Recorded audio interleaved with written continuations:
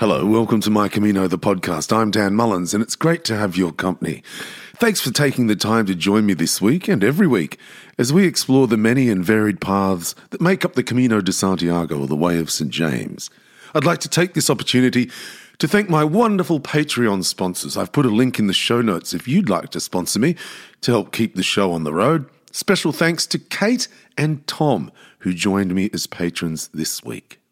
I watched a film this week called It's a Lovely Day in the Neighbourhood about Fred Rogers. Now, Australians don't really know who Fred Rogers is. He hosted a long-running children's television show in the United States. He was known for his compassion and his message of kindness and tolerance, and he taught a lot of children to love and to care and to be better children. Mr. Rogers is played by Tom Hanks. The movie, based on a true story, is about a hard-nosed journalist from Esquire magazine who's sent to do a profile piece on Mr. Rogers. The two become close friends, an unlikely bond, the cynical and often angry writer and the caring and gentle and loving Mr. Rogers. The writer is in turmoil, fighting with his father, carrying his grief like an albatross around his neck. Mr. Rogers invites him to lunch and they're sitting in a small restaurant. And a moment they shared together really touched me. And it's something I've spoken about here before.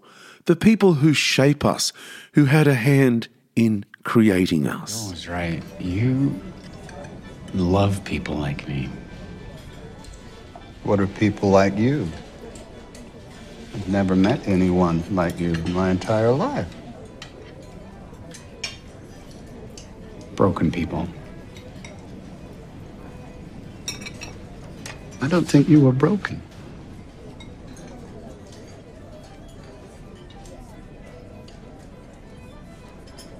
I know you are a man of conviction. A person who knows the difference between what is wrong and what is right. Try to remember that your relationship with your father also helped to shape those parts. He helped you become what you are.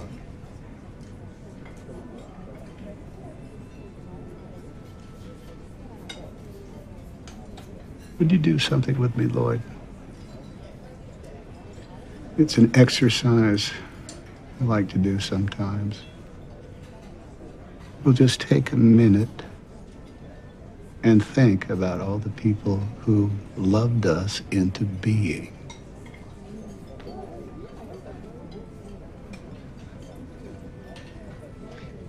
I can't do that. They will come to you.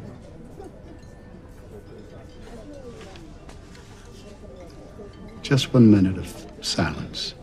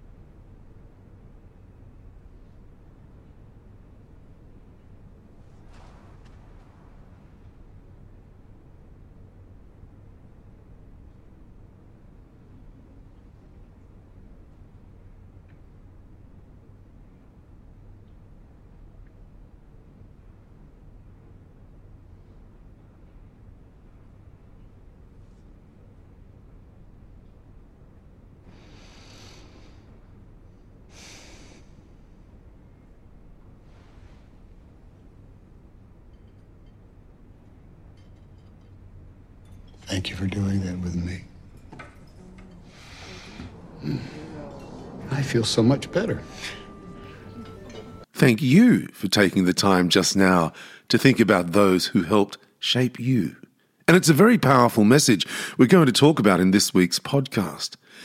The Camino is a pilgrimage, and a pilgrimage is a journey, and a journey is a joy, a gift you give to yourself and to those around you. Spare a thought for the billions of people around the world less fortunate than you and me. How lucky we are to have the means to even consider this adventure. How blessed we are to have the opportunity to travel, the blessing of good health, a strong back to carry our packs. I was reminded of the fragility of life this week when I heard an Australian man had died on the Camino. I didn't know him and only became aware of the story when one of his family posted in a Facebook group hoping to find details of his final hours. We are fleeting, you and I, passing swiftly in the greatest passage of time. Any opportunity to slow one's journey, to allow a perspective to try to take in as much as possible, is an opportunity worth grasping with both hands. El Camino de Santiago. The most popular Camino is what's called the Camino Frances, which winds its way from Saint-Jean-Pied-de-Port in the Basque Country, over the border from France into Spain, and on to Pamplona, Burgos, León, and eventually to Santiago de Compostela. Pilgrims arrive in the majestic town square in the heart of the old city. They've arrived. I read an article this week saying this year has already been a record year for the number of pilgrims arriving in Santiago. So maybe it's a good idea to be a spreadsheet pilgrim. A little bit of planning might go a long way in 2022. COVID-19 was a stick in the spokes for so many of us. Now we're hopefully past all that. It's time to fill your backpack and get walking. Well, my guest this week has produced a documentary about his pilgrimage, Mi Buen Camino, the place where everyone becomes your brother and sister. I watched it this week. It touched me deeply. We have much in common, as you will discover. It was produced, directed, and stars Dr. Jack Kernan, who's on the line from New Jersey. Welcome, Pilgrim. Well, thanks for having me. It's a pleasure to be here. I'm really excited that you reached out. Yeah. So looking forward to this conversation. Yeah. Let's talk about your waylaid plans, because your Camino was delayed by COVID. Yeah, it really was. It was interesting. I guess like a lot of people, I had heard about the Camino by watching the movie The Way with Martin Sheen, which came out, I guess, about 10 years ago. And as soon as I found myself watching the movie in the movie theater, I turned to my wife and said, I'm doing this. And that was back in, 2011, 2012 timeframe. And like so many things in life, life kept getting in the way. My wife and I did a lot of caregiving for her parents and then my parents. And one of the things that always seemed to get in the way was the worry that if I tried to go away for, call it 35 to 40 days, what if mom, would pass? Because at that point, just my mom was alive. Both of Jean's parents were still alive. That's my wife, by the way. And I wasn't willing to take a gamble with that because I know what I would do. If I, got a call from my wife that mom had passed, I wouldn't have to think twice about it. I'd hop on a plane and of course, not finish the Camino. So it looked like it was all blue sky ahead after mom passed in November of 2019. And I had promised her I was going to do it. And she said, Jack, you've got to do it. And I said, okay, Mom, I am definitely going to do it. And then, of course, when, COVID hit, the plans that I had to do it in May of 2020, had to get postponed. So very fortunate to get it in last September and October. You were inspired by the movie The Way, as you say, because it touched a nerve in you, because your older brother, Dennis, died just before he turned 20. Now, that was back in 1972. Yeah. Would you be happy telling his story?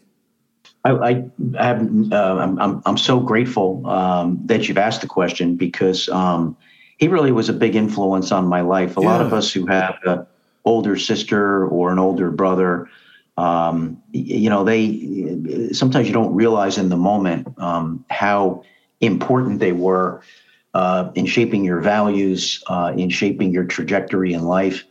And my brother and I were super close. We went to the same Catholic grammar school, Catholic high school. I wanted to be just like him. And unfortunately, in April of 1972, while a sophomore at St. Joe's University in Philly. He just dropped dead.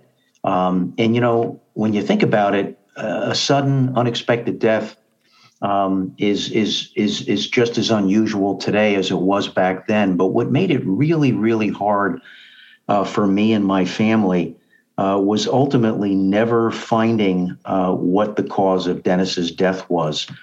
And as I've learned in my spiritual journey, talking to a lot of priests, a couple of therapists, you know, you can find out why someone dies, but at the end of the day, it doesn't bring them back. And it doesn't change the fact that as a result of their loss, you have to figure out a way of moving forward in your life. And that was a real challenge for me, you know, for many, many years. And, you know, it's interesting, too, because April 20th, 2022, just happened. That was the 50th anniversary of my brother's passing. And my younger brother, Matt, and I, who are very close, Matt and I do what we always do on every April 20th. We celebrate his life by going to Mass.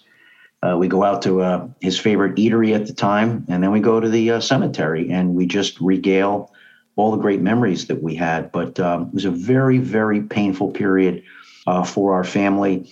It changed a lot of our trajectories, and I think one of the things I'm very outspoken about is how important it is today that when you suffer a loss, how important it is to try to grieve the loss and seek these great bereavement groups and other grief groups that can really help you tap into how you're feeling and help you move forward in that grief journey. Well, I'm looking forward to talking to you about that, because there are parts in the documentary where you deal with it and speak very openly about it, and it's clear that you are still tending to that wound, and it's quite extraordinary, actually, those moments in there, because they will resonate with so many people who've been through what you have been through.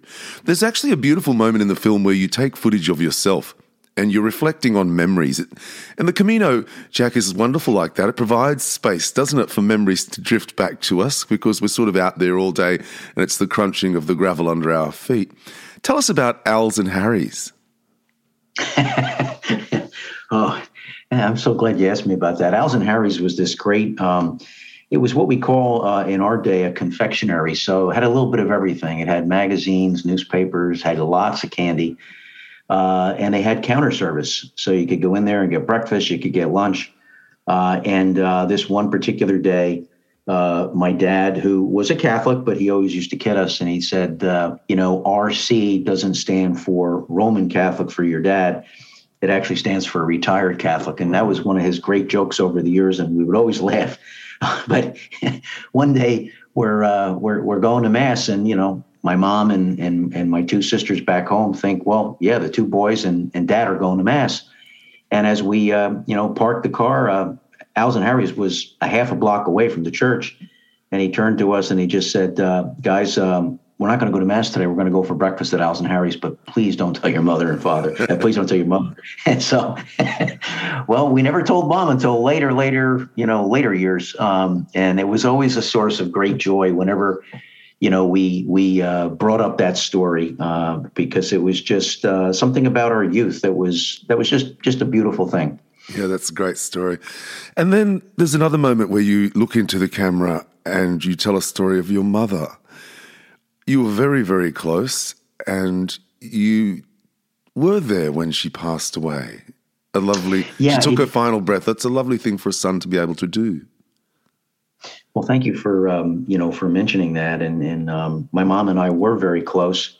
And one of the very difficult things about Dennis's passing, and it helps explain my journey and why I'm so heavily involved in bereavement ministry. It's one of the main things that I do in my practice right now, is help people grieve a loss. You just can't really imagine in the moment all the emotions and feelings that you have. And it's almost like you're questioning yourself. What am I feeling here? What's really going on with me? Why am I angry? Why am I uptight? And just really having had an opportunity, to kind of work through that over many, many years, obviously has been very helpful. But my mother was a really special person. She always brought out the best in each of us. She had a great line when any one of us would ask her, as we became, adults ourselves and parents and raising our own children. And we would say, Mom, how did you ever survive the loss of your oldest son? I mean, I can't imagine how difficult that was.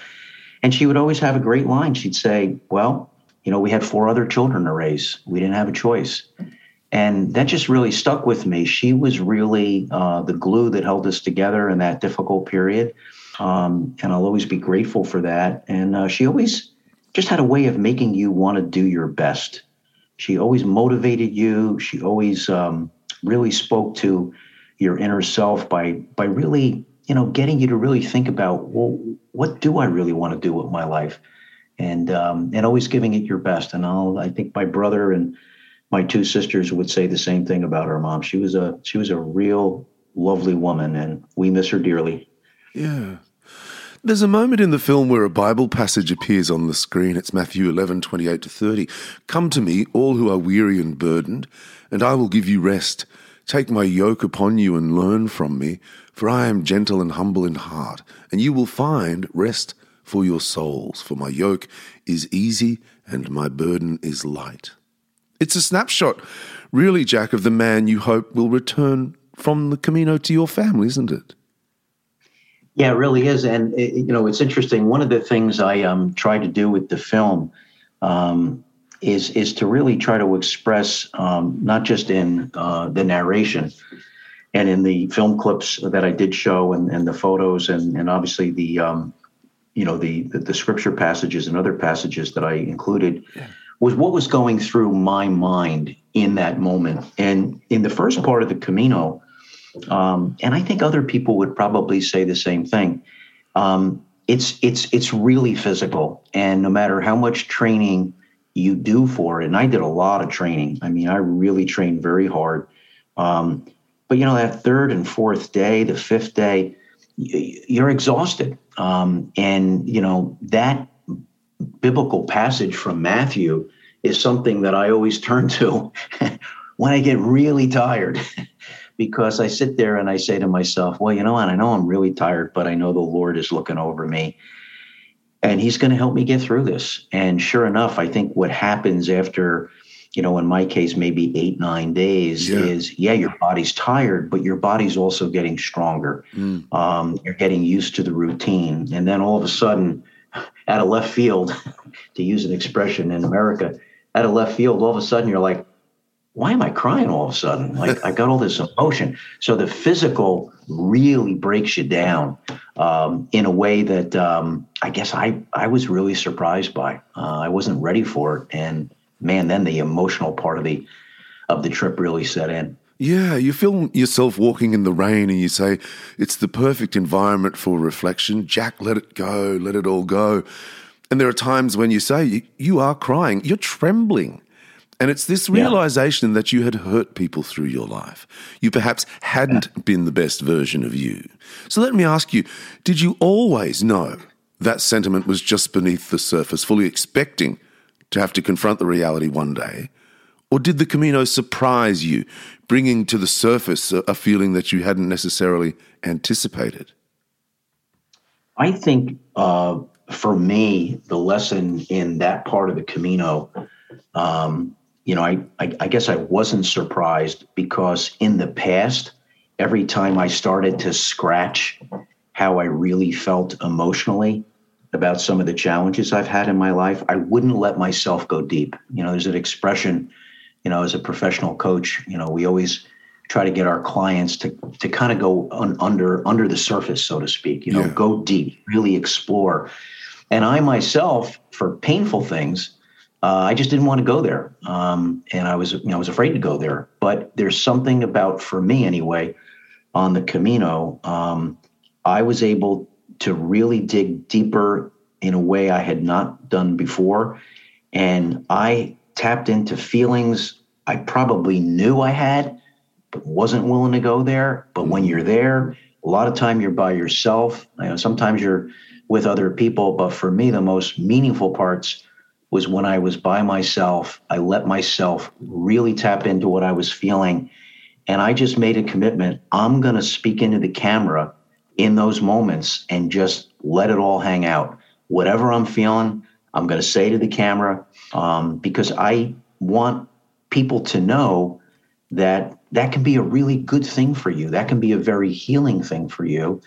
And for me personally, not just for me personally, but for me personally also, it could be healing for some of the members of my family, my children, my wife, things that they had not heard from me before, in the hope that maybe that would help them heal as well. Wow. Tell us about alcohol. Yeah, it's funny. You bring that up, and I'm so glad that you did. I just wrote a post about this about a month ago. My thing with alcohol really started kind of as an experiment. It was really a Lenten experiment. It was interesting. In January of 1990, the first of the year, January 1990, my dad announced at a family gathering, just want to let everybody know I'm giving up drinking. And Dad was 65. And, Dad used to like his beer. Never a problem. He wasn't abusive or anything like that. He liked his beer. And I just remember in that moment, that really resonated with me, because one of the things I started to worry about for myself, we have a lot of family history with alcohol on both sides of my family, my mom's family, my dad's family. And at that time, I had a very demanding job, lots of travel, lots of pressure. And I started to think, the only time I don't drink beer is when I'm not feeling well. And usually I'm feeling pretty good most of the day. So maybe I ought to think about this. And sure enough, January 1st, 1991, a few months before my son was born, I said to my wife, I think I'm going to give up alcohol a little bit early. Lent doesn't start, for a few more weeks. I think I'm going to give it a shot. And so a Lenten experiment is now reached my 32nd year. Wow. So I was pretty quiet about it. I didn't go through any treatment or anything. But I was really, really motivated by both my dad as well as my Uncle Danny. My Uncle Danny had given up drinking about 5 years earlier than my dad did. And they were stalwarts in me growing up, and especially after my brother died. I always looked up to them, and I said, you know what, maybe this would be good for me too. And I knew I made the right decision when on January 11th of 1991, 11 days into the experiment, my two daughters, they're really young at the time, 5 and 3, they're singing happy birthday to their dad, on his 36th birthday. And my oldest daughter, Tara, she turns to me and she says, Daddy, aren't you going to have your beer? So even at that point, Tara's 5 years old, she noticed that I didn't have beer. So I knew that maybe this is a good thing for me. Wow. And I've never looked back. I'm very grateful that I had the strength to recognize it. And I'm still, like I said, 32 years later, I'm still here. Yeah. I wonder how much weight I would have gained. Yeah, that's right. Yeah, it's interesting, isn't it? It's interesting. You decided to walk the Meseta alone. Why? I did a lot of research on this particular part of the Camino. And it was my understanding that a lot of people decided to skip the Meseta because it is kind of boring. It's very flat.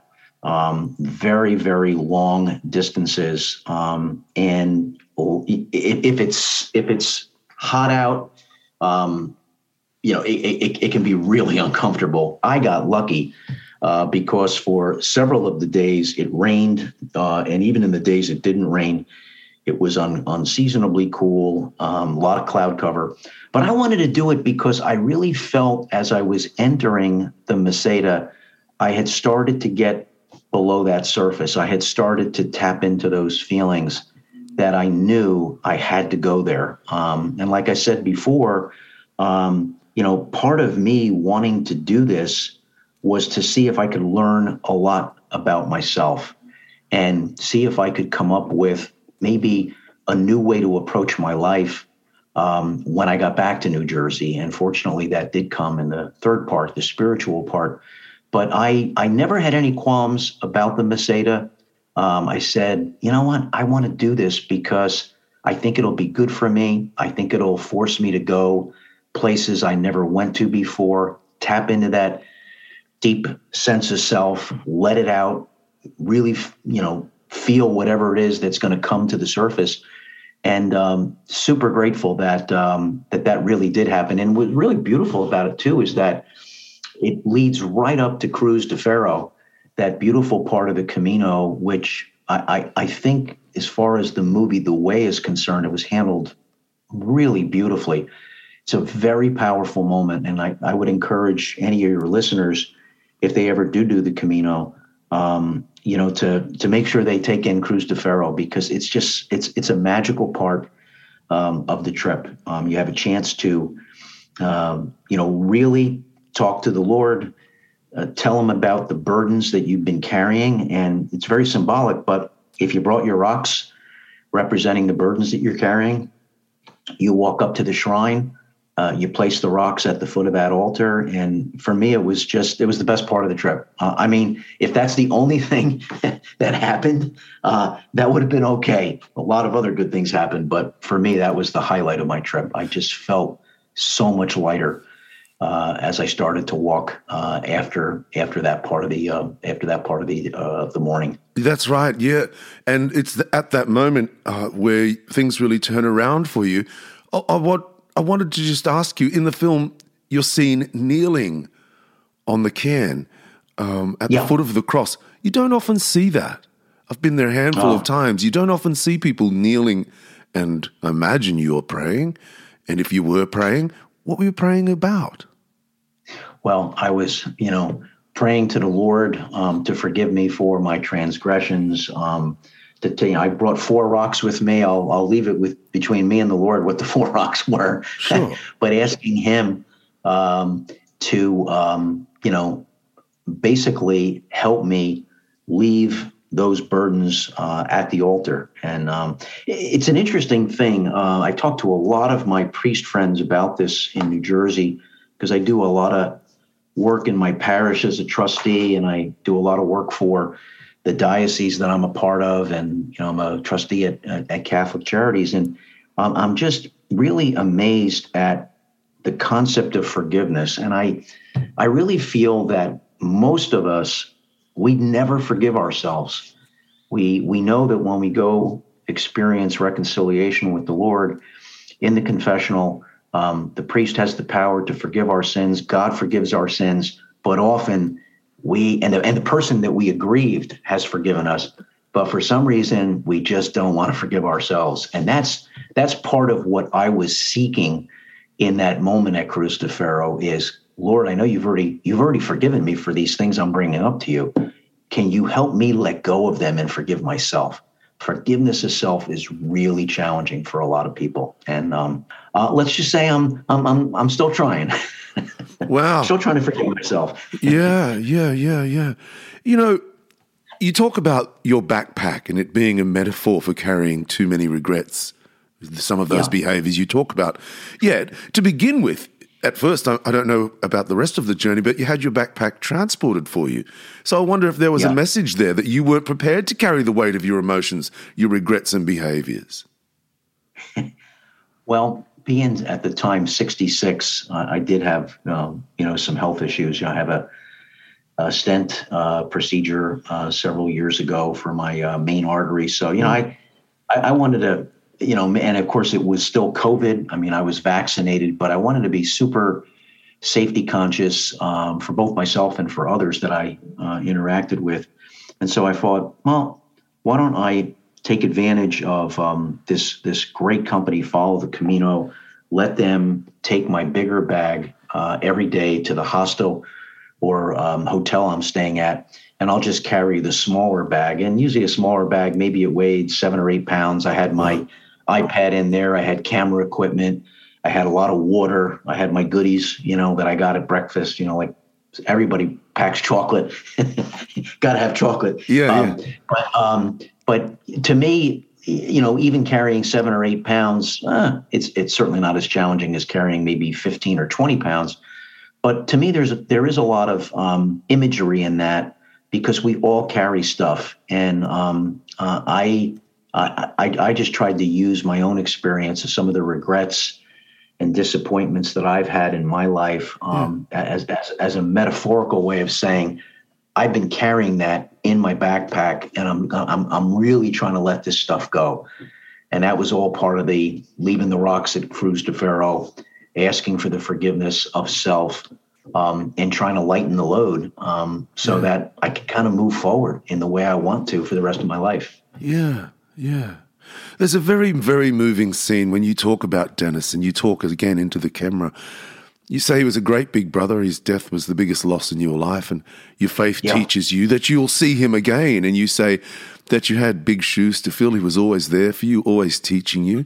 And actually, in the course of the research for this interview, Jack, I found an article you wrote a few years back, a sort of tribute to him. And it featured a letter that he'd sent to you from college. It's handwritten, and he's asking you about basketball. He says, "Hey, Jackie boy, send me your home and away program. I hope to get to one of your games." Yeah. That's a wonderful big brother, isn't it? Yeah, it really was. And, being I guess some would say I'm a grief and bereavement specialist, expert, whatever. What I have shared with people, which I think people will relate to, if you have a death in your family that's very significant and you're in your formative stage of your life. So for me, I'm 17, I'm, getting ready to be recruited to play basketball, in college, really big period of my life when all of this comes down. And what I don't think recognize in the moment is that your trajectory changes. And in my case, I felt a lot of pressure. I felt pressure to fill his shoes. He was the oldest. He was the first to go to college. So I felt that pressure. And I felt like everybody was looking at me. Everybody was seeing, well, are you going to be up to the task? Are you going to be up to the pressure? And I didn't handle it very well. I got very internal. I probably was angrier more at that point in my life than I'd ever had before. Didn't know what it was. Of course, what it was is grief. That's a classic phase of grief, is going through an anger and denial phase. And I just felt the weight of the world. And I don't think I became aware of that until years later, when I did do some therapy work, and now being a professional coach, being very involved in bereavement work, I realized that what happened to me is what happens to a lot of people in that situation.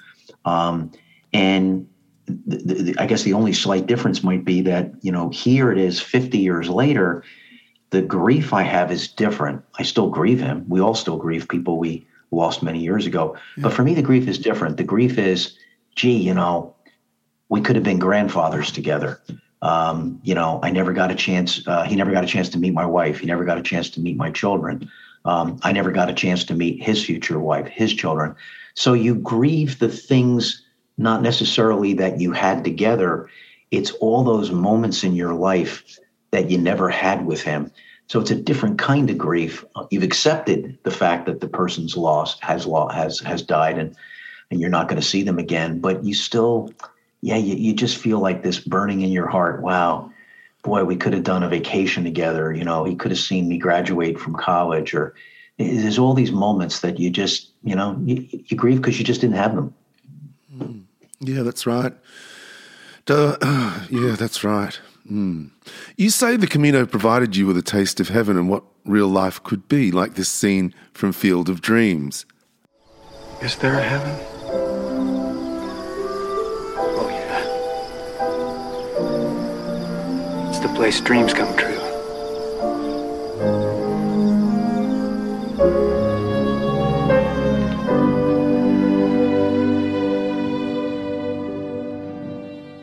And you say that the Camino is a place where dreams come true. Well, your dream really, in many ways, was to be a better you. And you say in the film, I want to do better. I want to be there for the people in my life. How has that life been since you returned home? I actually, it's interesting you asked that question because I've had that question asked to me a lot, particularly in the last month or so. I don't know why. Maybe because it's, 7 or 8 months since I did it. I actually think I'm doing really well. Wow. And I'm a pretty tough critic, a pretty tough judge. I have a routine like lots of people have. I go to mass every day. And one of the things that's always in my prayer book every day is to basically let go of all the things that have happened in the past, to let go of all these anxieties I have of the future, and just to always remind myself that today, Lord, I want to be in the now. I don't know what's going to happen today. I mean, I have a schedule. I'm going to be meeting people. I want to be in the now with every person that I meet. And if I can do that, then I'm going to be the best version of myself. And I'm going to ask the Lord to give me the strength to make that happen. And I do think I've gotten a lot better at not going back to my past, not, thinking about all the permutations of what may happen today, all the anxiety that can somehow engender. I've gotten a lot better at just like, okay, you know what? It's 2:00. I got a meeting at 4:00. I'm just going to relax with this. I'm going to be my best self. I'm going to listen. I'm not going to judge, and we'll just take it as it comes. And so I'm very grateful for that, because that to me was the gift of the Camino. It was a gift that said, Jack, you're going to be 67 years old. You know your past. You know what you were always worried about, and you also know that you have, like we all do. We don't know the hour. We all have limited time. We're not going to know how much time we have. So why not really spend the time, the now time, as best you can? And it's just been a beautiful thing. I wish I did this earlier in my life. Yeah. I'm the kind of person, probably like a lot of people, I have lots of to-do. I have a lot of to-do lists. I get very anxious if I, didn't get my 2 things off the to-do list and I added 2 more. I'm trying not to get all obsessed about that. I'm just trying to focus on the people I meet on any given day, and just being happy to be alive and be with whoever that person may be at that moment in my day. Wow, that's a great answer. The footage of you at the Cruz de Ferro is very moving. Thank you. And then afterward, you say the walk down into Molina Seca was just really difficult, and I've done it a couple of times. I know how difficult it can be. But you look different in the closing stages of the film. You've lost weight, but your whole persona has changed. There's pictures of you with pilgrims from around the world. So there's a glow in and an energy almost coming out of you. You can see it through the lens of the camera. What was it like to talk again after the silence and reflection of the Meseta, meeting pilgrims, as you say, from 17 countries around the world? What was it like to emerge? Well, I think I had the good fortune of seeing a number of the pilgrims continually throughout the 34 days. And one of the cool things about that is, you can, in that conversation with the people that you met along the way, you can refer them to, remember on the 5th day or the 4th day when we first met, and how do you feel now? And, everybody feels a sense of elation, a sense of accomplishment. But for me, what that segment of the documentary was really trying to get across to people is that I find it interesting. Here it is. Nobody knows me, and the people that I met don't know me. And I found it very interesting that within 2 or 3 minutes of meeting somebody, you're walking on a trail, you're in the middle of nowhere, you're in the middle of Spain, but you're in the middle of nowhere, right? And all of a sudden, you're like, I'm telling this person I just met why I'm doing it. I'm being very forthright. I'm being very intimate, being very personal.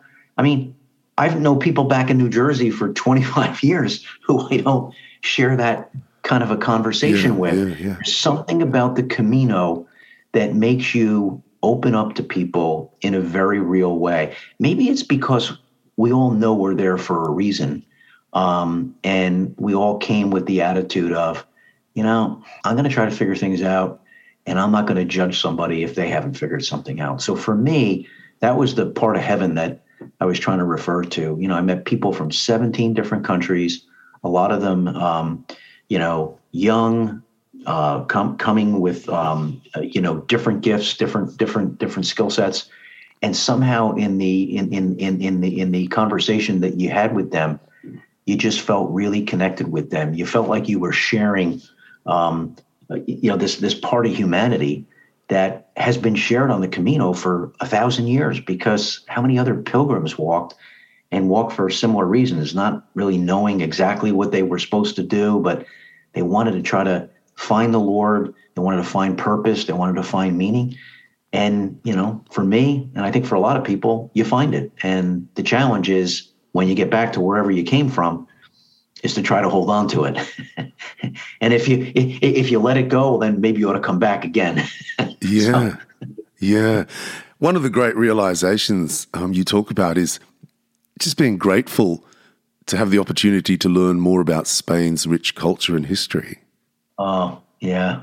It's funny you say that, because God bless her, she's gone with the Lord now. But my Spanish teacher at Paramus Catholic High School, where I went to high school, I took Mrs. Donahue for 4 years. I was an A student. Mrs. Donahue would not be very satisfied with my knowledge of Spanish, because I didn't really, with all these apps now, you can get by. But so many lovely people all throughout the experience, helping you find your way, pointing to a menu item. There were so many examples during my 34 days there where for a brief moment I was lost. I made the wrong turn and somebody helped me out without really speaking English, but just using hands and that kind of thing. But that was one of the best parts of the experience, was just seeing just the way people from Spain treat their guests, their pilgrims from all over the world. And you just felt so comfortable. It's funny too. I never felt unsafe in any part of the trip. And I had a little trepidation about that because, again, being 66, having some medical issues, a little worried about COVID, never even had that concern. Yeah. People were so respectful of COVID protocols. And that was a non-issue for me. The sounds of Spanish life you talk about, and you also, and the breathtaking landscapes. There's some wonderful footage in it, in the film, of you with these enormous landscapes behind you. And being in Galicia, when you see that, those rolling hills and the patchwork quilt of Spain, it's so beautiful, isn't it? It's exhilarating. It really is. It's like you almost feel like, wait a minute, I'm dreaming. Like, am I really experiencing this? This guy from New Jersey by himself, and I'm up. I'm at a very high elevation at that point in the trip. But I guess I used to travel to Spain, not a lot in my business career. But you're in for a meeting, and you hop on a plane and you go back to the United States. It was really stunning to me, the beauty of the landscapes and just the different terrain. And the favorite sound, my wife gets a kick out of this. My favorite sound was the sound of the cowbells. Yeah. When you were way up high, you'd hear those cowbells, and I don't know, it's just music to my ears, man. It was great. It was music to your ears. That music was ringing in your ears when you came to a realization that you no longer needed to scratch at the anxiety of the future. Yeah. And that's all about, right? Living in the now. Living in the now and staying in the now, right? Like, your day is just starting. My day has still got a few hours left. And just like the old Jack would be like, all right, tomorrow's I got to do this, this, and this. And I'm really trying not to do that. I'm really trying to think of, okay, well, I got a few hours left in the day. I'm going to be with my wife. I'm going to be with my son. Maybe I'll see a neighbor. But just trying to be grateful for, right now, this moment. Because I think as you get older, at least what I, have said to some of my friends, you have a lot of things you want to do, right? That's kind of your true north. And then you have this thing called the clock, and the clock seems to be ticking pretty fast. So it's a battle between, well, how much time do I have to do the things I want to do? And you can't lose sight of the fact that, we're all going to probably leave this part of our life with a lot of things that we still want to do. But what I don't want to do is I don't want to waste these real moments that I have with people that I love, and, get sidetracked by the kind of things I got sidetracked before in the past, like running to a meeting, or, okay, my kid wants me to do this, but you know what? I got to take that call. Stuff like that. Really, I can't get that time back. Yeah. All I can do is maybe be a little bit more aware that right now someone needs me, and they may not want me to solve the problem because I'm a good problem solver. I had a good career being a problem solver. Sometimes you just got to sit and listen to whatever somebody's sharing with you, validate what they're saying to you, and just be good with that. Because if you can do that, you're going to really help that person. A lot of times people share stuff with you. They want to vent. They're not looking for a solution. They just want to get it out. Yeah. And I'm always, my tendency has always been, all right, well, here are the 3 things you got to do. Here are the 2 things you got to do. Because I'm a problem solver. So that's been a real education for me. And in many ways, the Camino was a gift in that regard. It's just this reinforcement of, Jack, this is the way you have to be. Just be in the now, be grateful that you have this time with whoever it is, and, go on to the next now moment. Yeah. Yeah. How lovely. What a great thing to discover at your age. You kind of must be thinking now, gee, I wish I'd had this realization 25 years ago. But perhaps you needed to go through everything that you've been through to lead you to now. Yeah, it's interesting you say that too, because you can spend a lot of time, that would be regret, right? And one of my favorite doctors of the church is St. Paul, because one of the things St. Paul makes very clear is, when you journey through pain, when you journey through regret, disappointment, a dream that isn't fulfilled, that's what makes you who you are today. And I really think that all of those lessons that you learn through all of those challenging periods in your life really can be a gift, not only to yourself, but also in the way you interact with other people. Because I really think, and especially being a coach today, I see it with a lot of my clients. I think with what we're going through in the world today with, COVID for the last 2 years, now we have a major war going on in Ukraine. The level of anxiety that people are experiencing today is unlike anything I've ever witnessed in my life. Yeah. And, I'm trying to remind myself that, if I meet somebody who's really anxious and really mad at the world, it's really good for me to just sit and let that person get it off their chest. Because people need to be heard. And a lot of times in the past, people have not been heard. And I haven't necessarily been the person who's heard what is being said to me. And I want to change that part of me. Wow. So yeah. Yeah, that's great. So, easier said than done. No, well, it is easier said than done, but I think an intention is a very good place to start. And there's a great part in the film where you say, one of the great things about Spain is pretty much everywhere you go, there's a church in the distance. Oh, yeah. And it led you to discover that God is everywhere. And you say, and I really loved it, you said, you don't need to send a text message to God. Yeah. I'm simply going to talk to him. And just like sitting down to get something off your chest and you finding yourself to be a good listener, God is a good listener, isn't he? Or she? God's always there, and I think all of us, especially when we're struggling with something, we forget that he's there. And, talk to him. Yeah. That's really remarkable about Spain. I don't know if other countries in Europe are necessarily like it. Probably Italy is to some extent. But I know, it is so interesting that no matter what stage of the Camino you're on, you will see a church. And it's just a great reminder. And I know there have been periods in my life where I should have talked to God before I made a decision. Maybe it would have been a better decision than the decision I made. So for me, it was a really powerful moment in my trip. And I'm right now I'm sitting here in my office at home, and outside my window is my parish, my church. I see the bell in the distance, and it's a very comforting thought. Sometimes I just sit in front of the church, just sit there and take it all in, and speak to God that way. But you don't need a church necessarily to speak to God. You can speak to God in your car. You can speak to him in your, you can kneel in front of the bed, wherever. But I'm really going to try to keep talking to him, especially when I'm challenged by something that I don't understand, or I don't understand why I'm feeling the way I am. Yeah. Because I know he's going to listen to me, and he's going to help me. Make the right decision. You're a classic overachiever. And you say in the film, right, you missed moments you'll never get back. Yeah.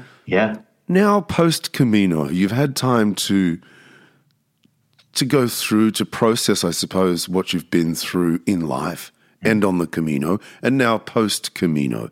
How do you feel now, here, talking to me right now?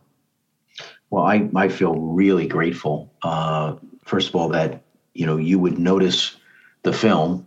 I didn't know what to expect when I posted it, because like I said in the beginning, other than doing small little films for my family, but I feel like I got something that is meaningful for the rest of my life. I really do, and I've had a great reception from my parish community, my diocesan community. I've been asked to give talks about it. I think that the world really is looking for ways to, find some type of spiritual meaning.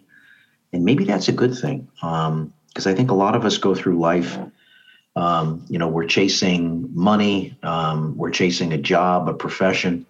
And it's nice to have a spiritual perspective about why you're here, and what's the end game. And so for me, I'm focused on trying to take stock of my life, trying to change what I know I can change. There's a great serenity prayer, knowing the difference between the things you can control and those you can't control. And it's a great metaphor for life. But for me, I want to be able to become the best version of myself and become the version of myself that God created me to be. I really believe that stuff. I know that sounds hokey for some people, but I really believe it.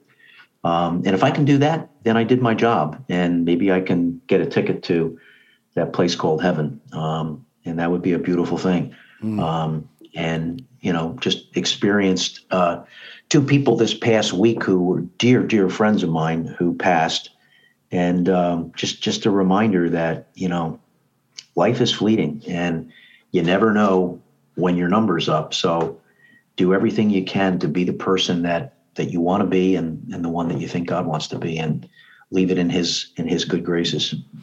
I wrote some notes while I was watching the documentary, and right at the bottom of the page, it says here, after all Jack went through across 34 days of the Camino, he made a commitment to live in the now, to fill the world with love, to be the best version of himself from day one to his last day. So what a blessing, Jack, for you and your family. It's been a real pleasure talking to you.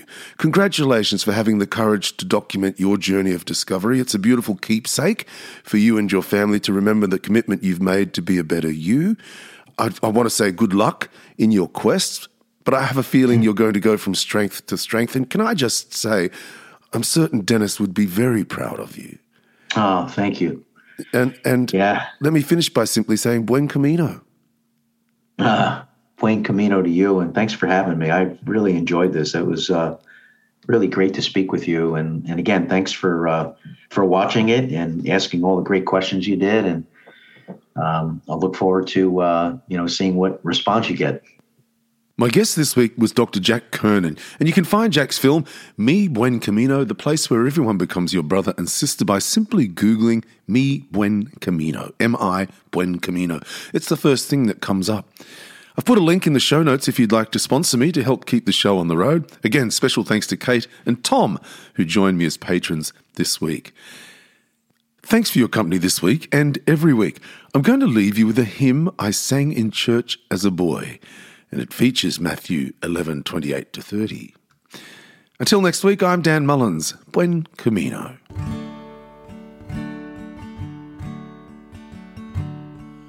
Come to the water, you who are thirsty.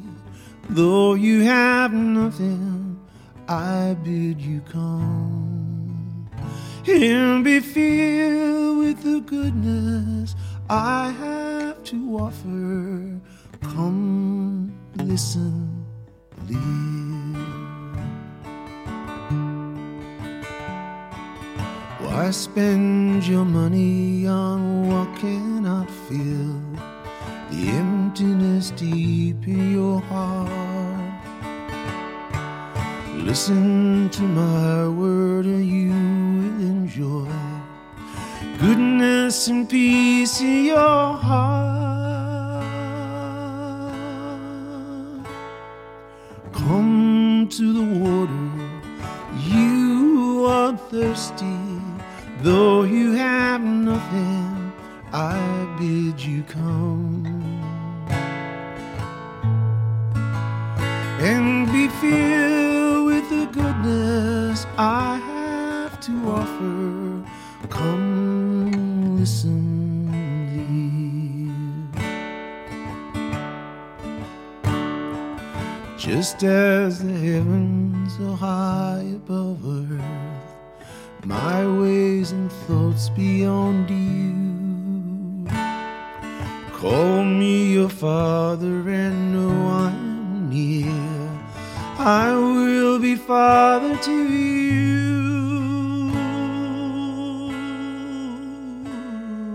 Come to the water, you who are thirsty. Though you have nothing, I bid you come. And be filled with the goodness I have to offer. Come, listen, live. Just as the rain falls to water the earth, just as the seed becomes bread, my word upon you can never return until my longing is filled. Come to the water, you who are thirsty. Though you have nothing, I bid you come. And be filled with the goodness I have to offer.